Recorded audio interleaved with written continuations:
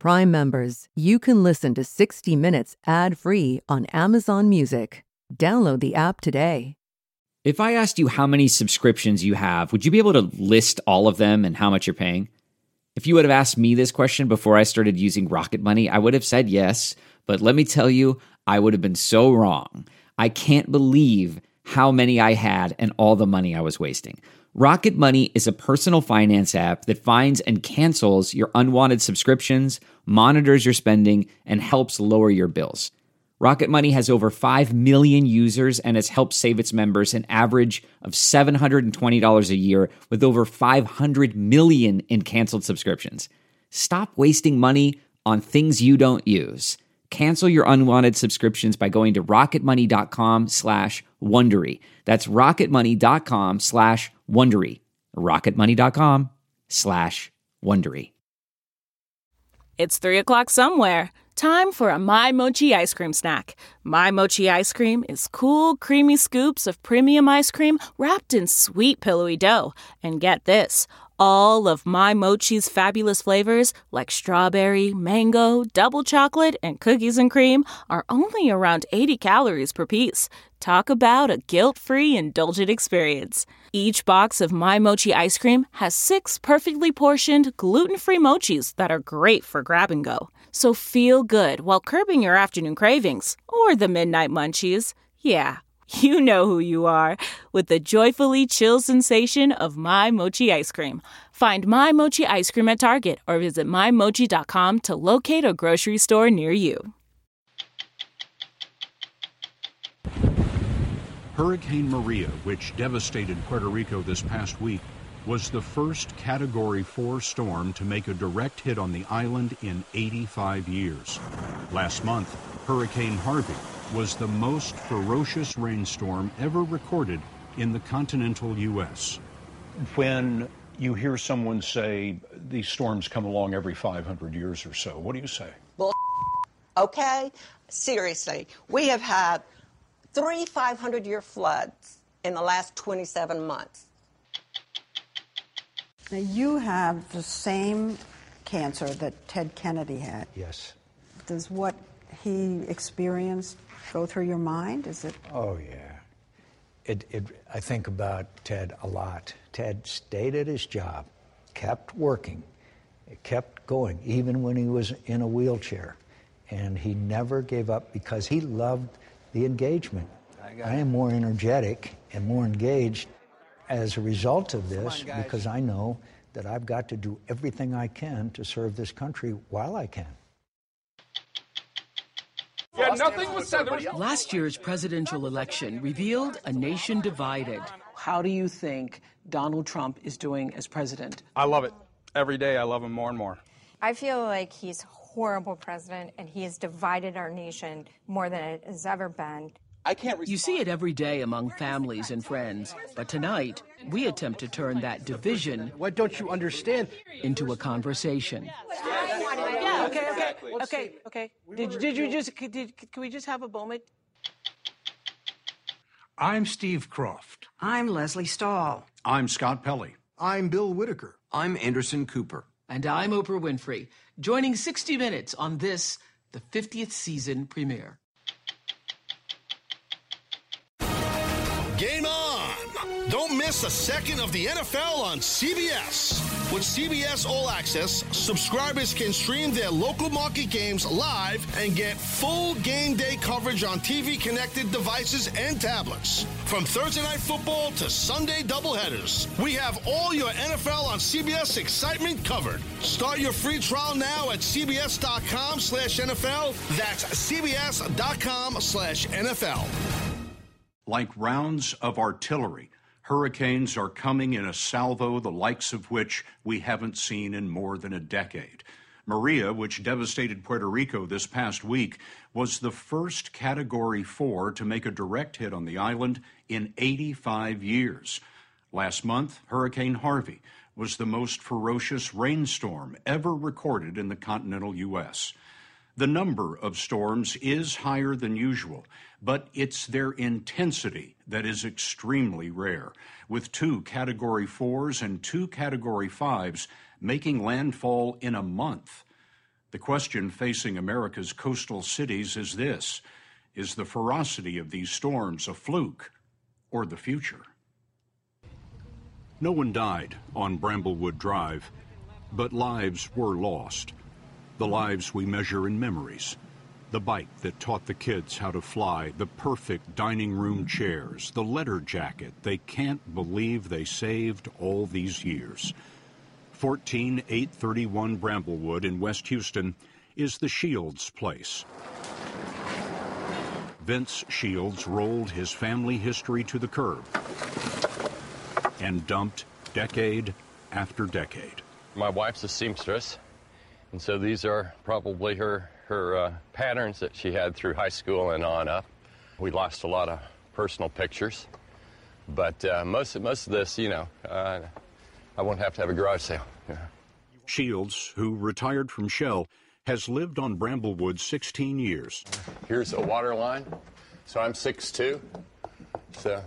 And the water line is as tall as you are. It is. 6'2". He'd never seen water in the house. The flood started to drop after 2 feet, but it surged to 6 after engineers opened the gates on 2 antiquated flood control reservoirs to stop the dams from failing. We've had church crews in here. Second Baptist, we go to Second Baptist. They had a crew out here. We have had a couple of Christian crews from Lafayette. That's how you got all this done? Oh, yeah. All volunteers? All volunteers. People just walked up and knocked on the door? Yeah, or you sign up at the church and put your name on the list, and people show up, and it's amazing. God works. More than 80 people were killed, and around Houston it's estimated that 27,000 homes were destroyed. Almost 25% of Houstonians live below the poverty level, and many of their homes were in the floodplain. This is Joe's house. You'll see him, he's in the black shirt. All right. If you have any questions, ask me or ask Joe exactly what he wants us to do. Next door to Vince Shields, Joe Kilchrist's place was being gutted by military vets. Kilchrist kept the plywood from the last big storm season back in '05. The vets call themselves Team Rubicon. Your masks have to stay on. You do not want to be breathing in that fiberglass. We'll walk in and I'll show you guys. Michelle Siege says they'll have 2,000 volunteers from all over the nation for 2 months. So yesterday I was like, I had a whole street, all the debris piles were beautiful and neat and ready for the city, and then I get assigned here this week and you turn a corner and you just see it's a whole new street full of people that need our help. Was the world capital of fossil fuels brought low by climate change? We asked Catherine Hayhoe, a leading atmospheric scientist at Texas Tech University. It's too early to tell. The post-mortem will take years, so to speak, because climate science is all about the long-term statistics. We can say absolutely without a doubt that this hurricane took place over altered background conditions. Our planet is very different today than it would have been 50 or 100 years ago. By altered background, she means that the oceans of 2017 are on track to be the 3rd warmest on record. Warmer water intensifies hurricanes 3 ways. First of all, in a warmer world, more water evaporates into the atmosphere. And so when a storm like a hurricane comes along, there's so much more water vapor sitting up there for that hurricane to sweep up and dump on us. The second reason is sea level rise. Water expands when it's heated. And that means that when a hurricane comes along, the storm surges, on average, will be stronger because there's more water behind them. And then the third way that we expect climate change to affect hurricanes is through warmer ocean waters. More energy, more power will be available to hurricanes in the future, enabling them to intensify faster if conditions are right, as well as become more intense. And that's apparently what we had with Harvey. We're starting to see it. What have you lost? 3 cars, most of our home, and our rental property, and half of our sanity. You've been here 20 years. Ever flood before? Never. Is this house in a floodplain? No. No. Hell hath no fury like a woman submerged. The crack of every ruined memory exposed Cynthia Neely's rage, not at Harvey, but at Houston. She's with Residents Against Flooding, a 9-year-old group suing the city. They want to toughen the law that requires developers to dig detention basins to catch runoff from buildings. Houston has grown about 25% in 20 years. We hired top-notch hydrologists, engineers to look at a problem and say, hey, something's wrong here. City, county needs to do something. And so for all these 9 years, we've been going to mayor after mayor, year after year, begging and pleading, asking for detention basins, asking for drainage infrastructure improvements. And they just look at us like, thank you for coming, have a nice day. Why? It costs money, and because this city is bought and paid for by developers. When you hear someone say these storms come along every 500 years or so, what do you say? Bullshit. Okay? Seriously. We have had three 500-year floods in the last 27 months. Now we have Harvey. Mother Nature is going to do what Mother Nature is going to do. That means it's going to rain, we're going to have hurricanes and tropical storms. So, by golly, do something to protect your people from it. Mr. Mayor, I talked to one of your constituents who uses words that I can't use on TV. Okay. Sylvester Turner has been mayor of Houston nearly 2 years. I understand why people are mad right now. Because if there are projects on the books, and the only thing that stopped those projects from being built was the funding. There is a sense among citizens who have flooded homes that there has been a lack of urgency about starting these major mitigation projects. I agree. I agree with them because, all of these things are foreseeable. So why haven't these things been done, Mr. Mayor? Because there hasn't been the urgency on all levels to get them done. And that's the sad part. The threat hasn't been ignored entirely. The federal government has spent more than $100 million in the county over the years buying up homes in the floodplain. But reams of flood control proposals fill the filing cabinets at City Hall. Sometimes it takes an event to occur that shakes people to their core. This storm has shaken people to their core. People don't want to hear the rhetoric, and I understand that. The question then becomes, are you, as elected officials and others, operating with the greatest degree of urgency? This is heartbreaking, guys. Yes, it is. These are those 2 flood control reservoirs that were built in the 1940s. They are usually dry, which is why you see trees. A 1996 study by the County Flood Control District called them severely outdated. It's not hard to imagine, the study says, that a single storm event could have a catastrophic impact. A proposed fix was stopped by the cost, $600 million in today's dollars. But last month's catastrophic impact will be tens of billions. The former head of the Flood Control District who promoted that study lives in this house. He told us from the 1940s to Harvey, planning for the reservoirs went from, quote, brilliance to neglect to stupidity to cruelty. Over the decades, thousands of homes were built on the floodplain. Hurricane Harvey was a human-contrived disaster. So if we have flooding, that's a natural process.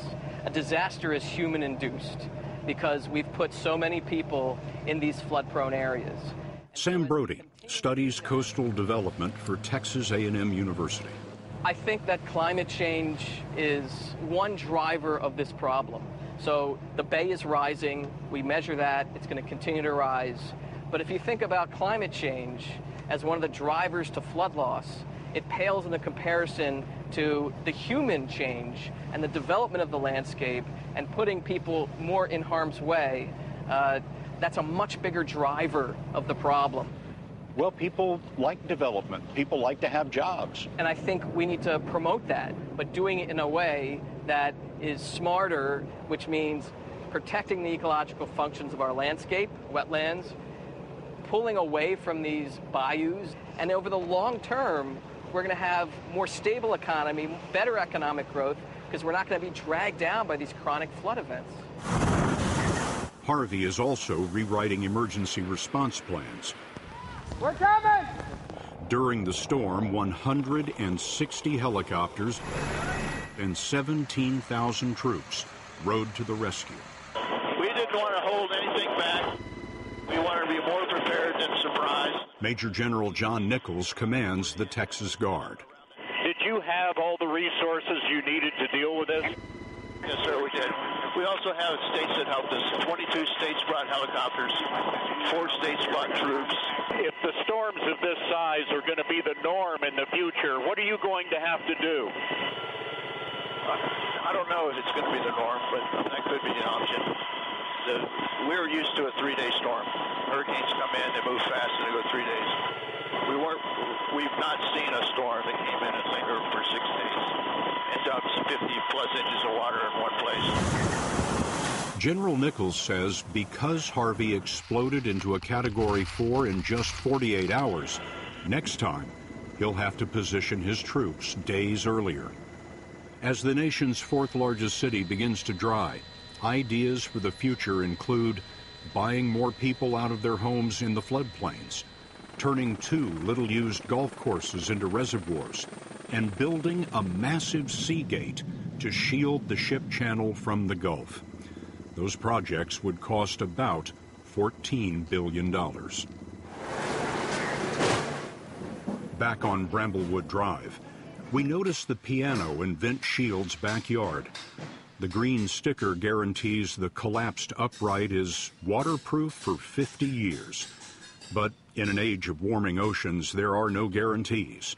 Folks on Bramblewood will have to decide whether to stay or go. Their past is no guide to the future. On Friday, John McCain announced that he will once again vote against repeal of the Affordable Care Act, once again disappointing his fellow Republicans and President Trump. In a statement, he said, "I believe we could do better working together, Republicans and Democrats, and have not yet really tried.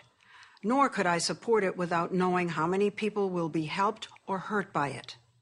And so the senator from Arizona has lived up to his reputation as a maverick and a fighter. McCain, who survived torture and solitary confinement during his 5.5 years as a POW in Vietnam, is now, at 81, in a second fight for his life, this time against glioblastoma, a deadly and unforgiving brain cancer. He invited us to his ranch just outside of Sedona, Arizona. 24 acres of old-growth trees, a family of hawks, and a rippling creek. Ready? That his dog Burma likes to swim in. You know, I'm wondering if when you're up here, if it's like medicine. Oh, yeah. Puts everything in perspective. He and his wife Cindy have raised 4 children. They have survived 2 grueling presidential campaigns, a battle against melanoma, and now this. You're taking both radiation and chemotherapy. Yep. You look terrific. How is this possible? I feel fine, and I'm eating everything that she makes me eat, none of which is any good. Yeah, exactly. Spinach. One criteria to feeding people that are under my situation, it has to taste lousy. He has been through so much. Mm-hmm. I mean, the torture, and you were put in solitary confinement. Mm-hmm. He's always been the indestructible man. Mm-hmm. Crashed 2 airplanes. Crashed in 2 airplanes and walked away. Yeah. Is he still the indestructible man to you? I'm still in disbelief that this actually has happened, and then I think, cancer chose the wrong guy, because it's not going to happen here. How are you? Determined to stay in the arena, Senator McCain has resumed his duties in Washington. You'd never know it, but he starts his days with chemo and radiation and then heads to a full day of work. Come on, guys. Including chairing hearings of the Armed Services Committee. As leaders of our Navy, you must do better. I am more energetic and more engaged as a result of this because I know that I've got to do everything I can to serve this country while I can. Now, you have the same cancer that Ted Kennedy had. Yes. Does what he experienced go through your mind? Is it? Oh, yeah. I think about Ted a lot. Ted stayed at his job, kept working, kept going, even when he was in a wheelchair. And he never gave up because he loved the engagement. The senator first learned he had a problem in Arizona back in July, when doctors found a blood clot over his left eye after a routine checkup at the Mayo Clinic in Phoenix. He was driving back to the ranch when he got word. I was driving up here, and I got about 2/3 of the way up, and my doctor called and said, "You got to come back." And I said, "Hey, today is Friday. I'll just come in on Monday." And she said, "No, you have to come now. It's very serious." You turned the car around and went immediately into surgery. Yes, they thought it was serious enough that they had to act immediately. And before the blood clot operation, did they mention glioblastoma to you? Yes, but as you know, doctors are interesting. They cover themselves, as don't they? You know, I kept saying to them, "Tell it to me straight." "Well, there's always this, there's always that, you know." And I said, "I can take it. Just tell me." And then they were more forthcoming. 5 days after the surgery, lab results confirmed he had glioblastoma. What did they tell you about the prognosis? That it's very serious, that the prognosis is very, very serious. Some say 3%, some say 14%. You know, it's a very poor prognosis. So I just said, I understand. Now we're going to do what we can, get the best doctors we can find, and do the best we can. And at the same time, celebrate with gratitude a life well lived. Was he that tough? Yes, he is really that was. tough. Yeah. Just 11 days after his surgery, he returned to Washington against doctors' advice for the vote to repeal Obamacare. You walk out onto the Senate floor. You thought it was going to be normal, empty, mostly empty. And the entire Senate is there. They stand up. They give you an incredible ovation. What went on inside you? Oh, I got very choked up. And then, of course, you know, all of them coming over and giving me a hug. It was deeply moving. I had never seen anything like that. So you get all this affection, and then you give them this speech, was what kind of scolding to the people who just stood up and loved you. This was a speech condemning the way the Senate has been operating. We're getting nothing done, my friends. We're getting nothing done because we keep trying to find a way to win without help from across the aisle. 2 days later, as the repeal Obamacare vote was underway, McCain was subjected to urgent lobbying by Vice President Pence and the president himself over the phone. And yet, at 1:29 a.m., McCain delivered the dramatic and decisive thumbs down as a dejected Majority Leader Mitch McConnell bowed his head. It was a huge defeat for President Trump, who has mocked McCain's Vietnam War record. He's not a war hero. He's a war hero. He's a war hero. 5.5 years. He's a war hero because he was captured. I like people that weren't captured, okay? There are some people who think that part of your no was to get back at the president, and that the thumbs down was kind of more like a middle finger to him. If I took offense at everybody who has said something about me or disparaged me or something like that, life is too short. You've got to move on.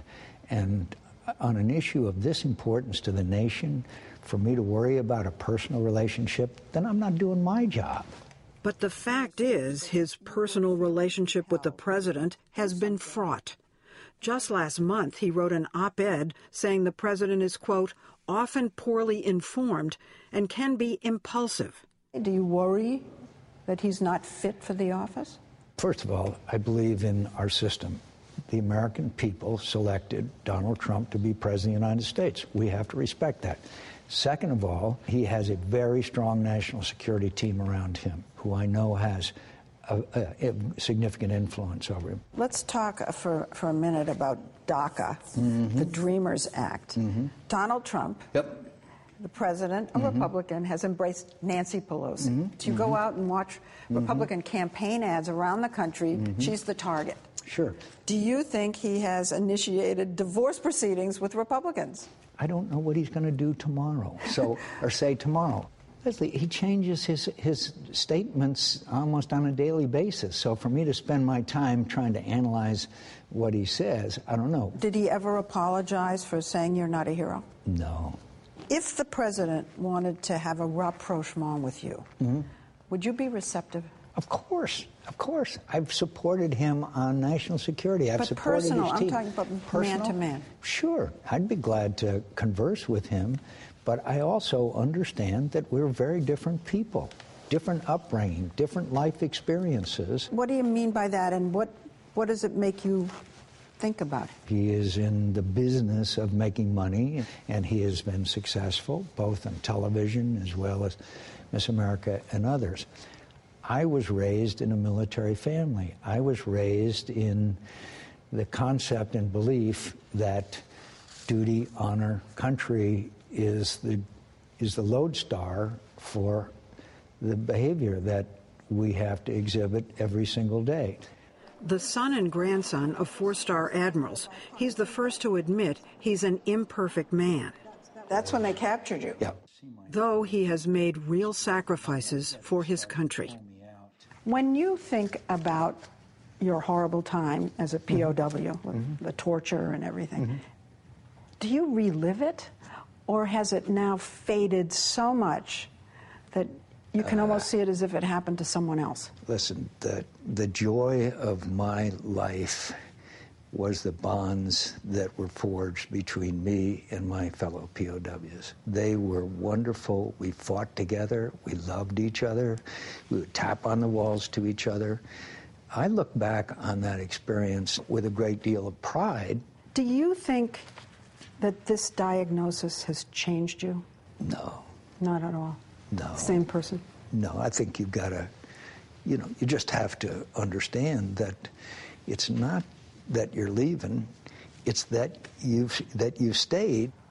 I celebrate what a guy who stood fifth from the bottom of his class at the Naval Academy has been able to do. I am so grateful.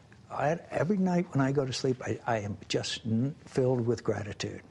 Since the diagnosis, you've never once had that, I guess, that feeling in your stomach of panic? No. I have feelings sometimes of fear of what happens. But as soon as I get that, I say, wait a minute. You've been around a long time, old man. You've had a great life. You've had a great experience. I want when I leave, that the ceremony is at the Naval Academy, and we just have a couple of people that stand up and say, this guy, he served his country. Now, special contributing correspondent Oprah Winfrey. Last year's presidential election revealed a nation divided over the media, popular culture, and especially politics. People got their news from different sources, believed different things, and watched close friends and family members stop talking over their choice of candidates. 8 months into the presidency of Donald Trump, we wanted to know if the divide was still as deep and bitter as before.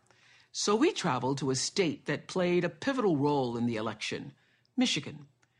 There we gathered a diverse group of Americans and asked them to lay everything out on the table. The group included a farmer, a drug counselor, a speech therapist, a former GM factory worker, and a sales manager. And they all had a lot to say about the state of our union in the early days of the Trump administration. I want to know from everyone around the table, how do you think Donald Trump is doing as president of the United States today? Tom? I love it. Every day I love him more and more. Every single day. I still don't like his attacks, his Twitter attacks, if you will, on other politicians. I don't think that's appropriate. but at the same time, his actions speak louder than words, and I love what he's doing to this country. Love it. Yes, Jennifer. I feel like he's a horrible president, and he has divided our nation more than it has ever been. And then when he's on teleprompter, he's saying, I mean, I'm like, that's great, that's a good message. But when he's off teleprompter, I feel uncomfortable. It makes me feel sick to my stomach, and I think that we look like we're a joke to all the foreign leaders. We are. We are. It's an embarrassment. He's terrible because he's not. A president sets the tone and sets the example. It's like a quarterback in a 2-minute drill. The quarterback sets the tone. President Trump is not setting the tone. He is setting the tone, just not one. Yeah, he's setting the tone of negativity. All he's doing is setting a bad right, tone. exactly. Matt, we wanted somebody to go in and flip tables. We're tired of the status quo, as some people wanted on the other side. We were tired of that. In your mind, what table got flipped? Every time he does a rally or a tweet, he's speaking for people that are sitting at home in Iowa or Oklahoma or Montana that just want to say it that way. For years, we asked for a president who would just say it the way we do. We got that. Grab a seat there.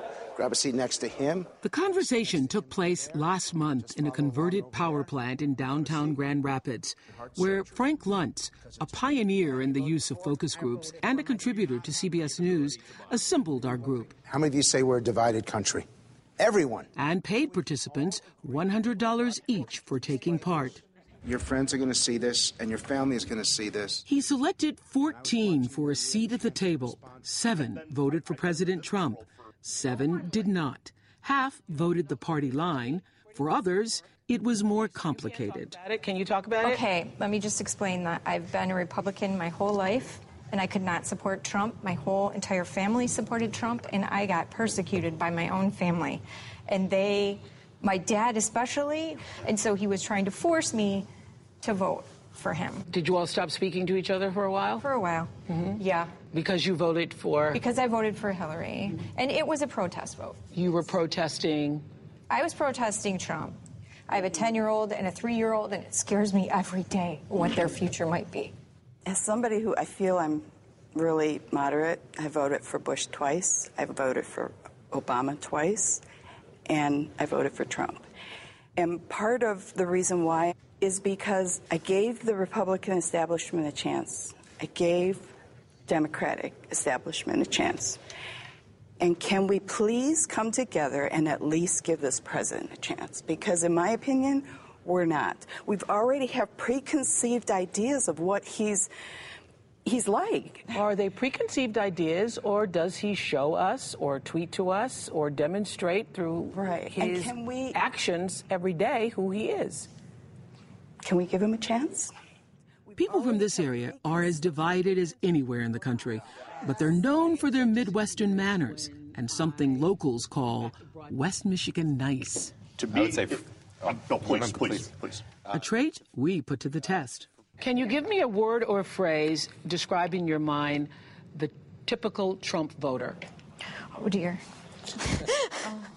I'm curious what I'm going to be accused of here. What's your word, Tim? I would say angry. Frustrated. Frustrated. I would say angry. Fed up. Fed up. Fed up. Forgotten. Misinformed. I say wounded. The typical Trump voter, you think, is wounded? I think is wounded. Okay. And new wounds were inflicted nearly every time we brought up a contentious issue, starting with the investigation into Russian collusion in the U.S. election, which we introduced by way of a presidential tweet. You are witnessing the single greatest witch hunt in American political history, led by some very bad and conflicted people. He's talking about the Russian investigation. Does that matter to you? I don't want to hear one more word about Russia. That's so over the hill for me. What good is it doing anyone? Do you think the Russian investigation is valid? No. Do you No. Yes. No. Who here thinks? Who here thinks it's not even valid? Really? Okay. Yeah. We had a foreign country attack our country. That is. You know what? Spare us the fake outrage. When you want to go back. We changed regimes in Egypt. We changed regimes in Libya. We're talking about our shores influencing an election. So it's perfectly acceptable for us. And he is considered guilty until proven innocent right now, in my opinion. Because where's the crime? Where is the crime? Tell us. Where's the crime? When they fires the FBI director for performing the Russia investigation. No, that is obstruction of justice. He invited the Russian ambassador into the Oval and said the pressure is off. Are you kidding me? The events in Charlottesville, Virginia, where a young woman was killed at a white supremacist rally, also exposed the divide. We showed the group excerpts from the president's comments about the violence, which were criticized for drawing a moral equivalence between hate groups and those who came to protest them. We condemn in the strongest possible terms this egregious display of hatred, bigotry, and violence on many sides. On many sides. It has no place in America. What is vital now is a swift restoration of law and order and the protection of innocent lives. Now, what's wrong with that? I agree with that. Oh my! Many sides did not kill that woman. Either side was wrong. They're all wrong. They're both wrong. He messed up. He did not mess up. He was absolutely correct. He was absolutely correct. That's correct. The KKK wasn't fighting with the KKK. Okay. There were two groups. Okay, I'm not hearing what you're saying. Go ahead. He never said there was equivalence. Okay? It was the media. He condemned both of them. Okay. So when you heard him say that there were both sides and there were many sides, when you heard him use that phrase... I saw both groups of people fighting. I saw actually... I didn't see any African-American there. I saw two groups of white guys fighting each other. And I'm going, okay, he is denouncing all hate, all racism. And all violence. And all That's what you violence. saw. That's what I saw. That's what you saw. That's what you saw? Absolutely. That's what you saw. Does the president's response say anything to you about his moral leadership? Yeah. Yes. If we don't fight hate speech, it's a slippery slope to hate crimes. What does it say going out there and saying blood and soil and Jews will not replace us, carrying torches and reenacting the horrible images of the KKK and pre-civil rights? I fully support that one side was boldly coming up against hate speech and hate crimes. So they're coming up to fight the First Amendment. You're okay with that? I don't think this is Because when you coming show up up to with fight the helmets, First Amendment. and it is the First Amendment. What don't you understand? I hear you. The First Amendment protects all speech, whether you like it or not.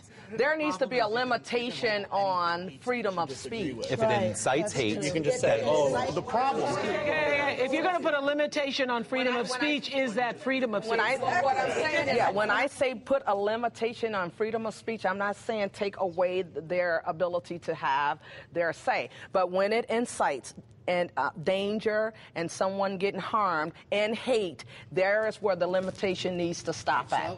When you raised Charlottesville, the group broke down, and they became tribal. They all retreated to their natural political instincts, and it got rough. 2, 4, 6. Frank Luntz, who put this group together, uses information from sessions like these to help corporations and politicians craft their messages. Now, here's how we're going to do it. And he says everyone from local officials to the President of the United States could benefit by listening. What do you think Charlottesville did to affect his presidency? Charlottesville says that this president, at best, is misunderstood, and at worst, doesn't hear the voices of half of America.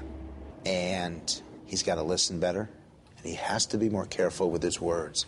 And with his tweets, according to the group, including supporters of President Trump. I don't like the tweets. But is it modern presidential? Because every president has used some form of media. Yeah. President Obama started with tweeting in the social media platform. It's part of modern technology. The president's going to use it. The Pope uses it. I mean, everybody in the world uses Twitter. It's not about using it. It's about how you use it. Absolutely. You know what? President Obama didn't use it to attack people and bully people. He also didn't use it to announce policy that should be discussed behind closed doors and vetted. Specifically, can you pull up the transgender? It's always been done that way. But let's go to this. After consultation with my generals and military experts, please be advised the United States government will not accept or allow transgender individuals to serve in any capacity in the U.S. military. What did you think of that tweet? Bad tweet. It's horrendous. Yeah, he shouldn't have done that. Tom? I'm too old to be in the military. So, and I'd like to serve. Is that ageism? But your argument is exactly what they used when they prevented African Americans and gay people from serving in the military, and we're using it again on this group of people. No, this is completely different. This is 100%.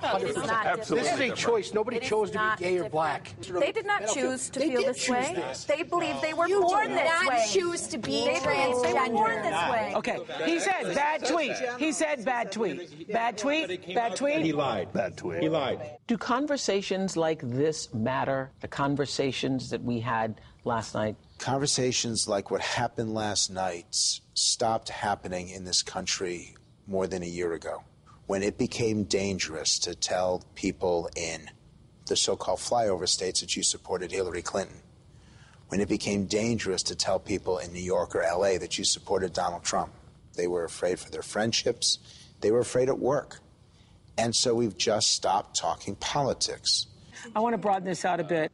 Is there anything that keeps you up at night? Because I'm trying to see what's your life like. What's keeping you up at night? I wake up every morning praying to God that I don't get a notification on my phone that says we've nuked North Korea. Will this country last? Is this experiment that our founders started going to last? Yeah. Because my kids, it's not about me, it's my kids and their kids and the next generation. We're all going to be okay. We might not all be. I have to say the division. And this is the part where I get emotional. What keeps me up at night is that in a week, tomorrow, any moment, this healthcare thing that a lot of people just want repealed without thinking about the fact that if I wake up tomorrow without healthcare, my life is over. And so to say, repeal Obamacare. So tell them just a little bit. You had migraines? I have migraines every single day. Not everybody knows what migraines are like. Oh, boy. But if you see somebody rolling around on a tile floor pulling their hair out, could you see that and take away my health care? Why can't we repair Obamacare? Can I make Okay. Can we just have a moment? Did you hear? Yeah, what I he think said? it's horrible. I don't want to take away her health care. I want to reform health insurance, and I want to reform the health care cost. That'd be great, too. Not Let's take do away both. health care. As our conversation wound down, West Michigan NICE was still largely intact, but many remained apprehensive. I want you to look into your crystal ball and tell me, from your point of view, what the future looks like. By the time of the next presidential election, are we more likely to have come together? Will we have sought common ground? Unfortunately, as wonderful as this has been, I think that we're going to be just as divided. I'm even fearing civil war. Anyways. Okay, you all are nodding your head. She says, I fear a civil war, and you all are nodding your head? Yes. Yeah. We do. Yes. I do fear that. I think we're going to be more divided than ever. I'm going to have to agree. I think we're going to continue. We're going to continue on this track of being not divided. Hearing each other, being divided. I don't see a light at the end of the tunnel. Really? Yeah. Okay. Go ahead. We do not understand each other, and when we're talking different languages, and we're not actually listening and understanding each other, and that's causing the divide. These are crucial conversations that need to be had. Yes. And they need to be had in Washington. And they need to be had in Washington. In Washington. That's right. Yes. They need to talk to each other. They need to cross the aisle, and they need to do what we sent them there to do. We got to come together and find a way, but I'm hopeful for that future that we can do that, yes. Just sitting around this table is showing me this tonight. Amen. If people just get a little common sense and settle down a little bit and start talking things out, we can work things out. After 3 hours, we moved the conversation to a nearby restaurant, where it continued late into the night. Since then, many members of our focus group have kept talking, both online and in person. Several attended a congressional town hall meeting together. And just last week, 5 people from our group went to a shooting range to try and understand each other's views on gun rights. Tonight's broadcast begins our 50th season of 60 Minutes. It's a milestone we're going to mark each week with a 60 Minutes moment from a past broadcast. And where else to start but at the beginning, with Harry Reasoner and Mike Wallace, September 24th, 1968, the first 60 Minutes. Good evening. This is 60 Minutes. It's a kind of a magazine for television, which means it has the flexibility and diversity of a magazine adapted to broadcast journalism. And if this broadcast does what we hope it will do, it will report reality. But we do think this is sort of a new approach. We realize, of course, that new approaches are not always instantly accepted. We'll see. I'm Mike Wallace. We will indeed. I'm Harry Reasoner. And I'm Steve Kroft. We'll be back next week with another edition of 60 Minutes.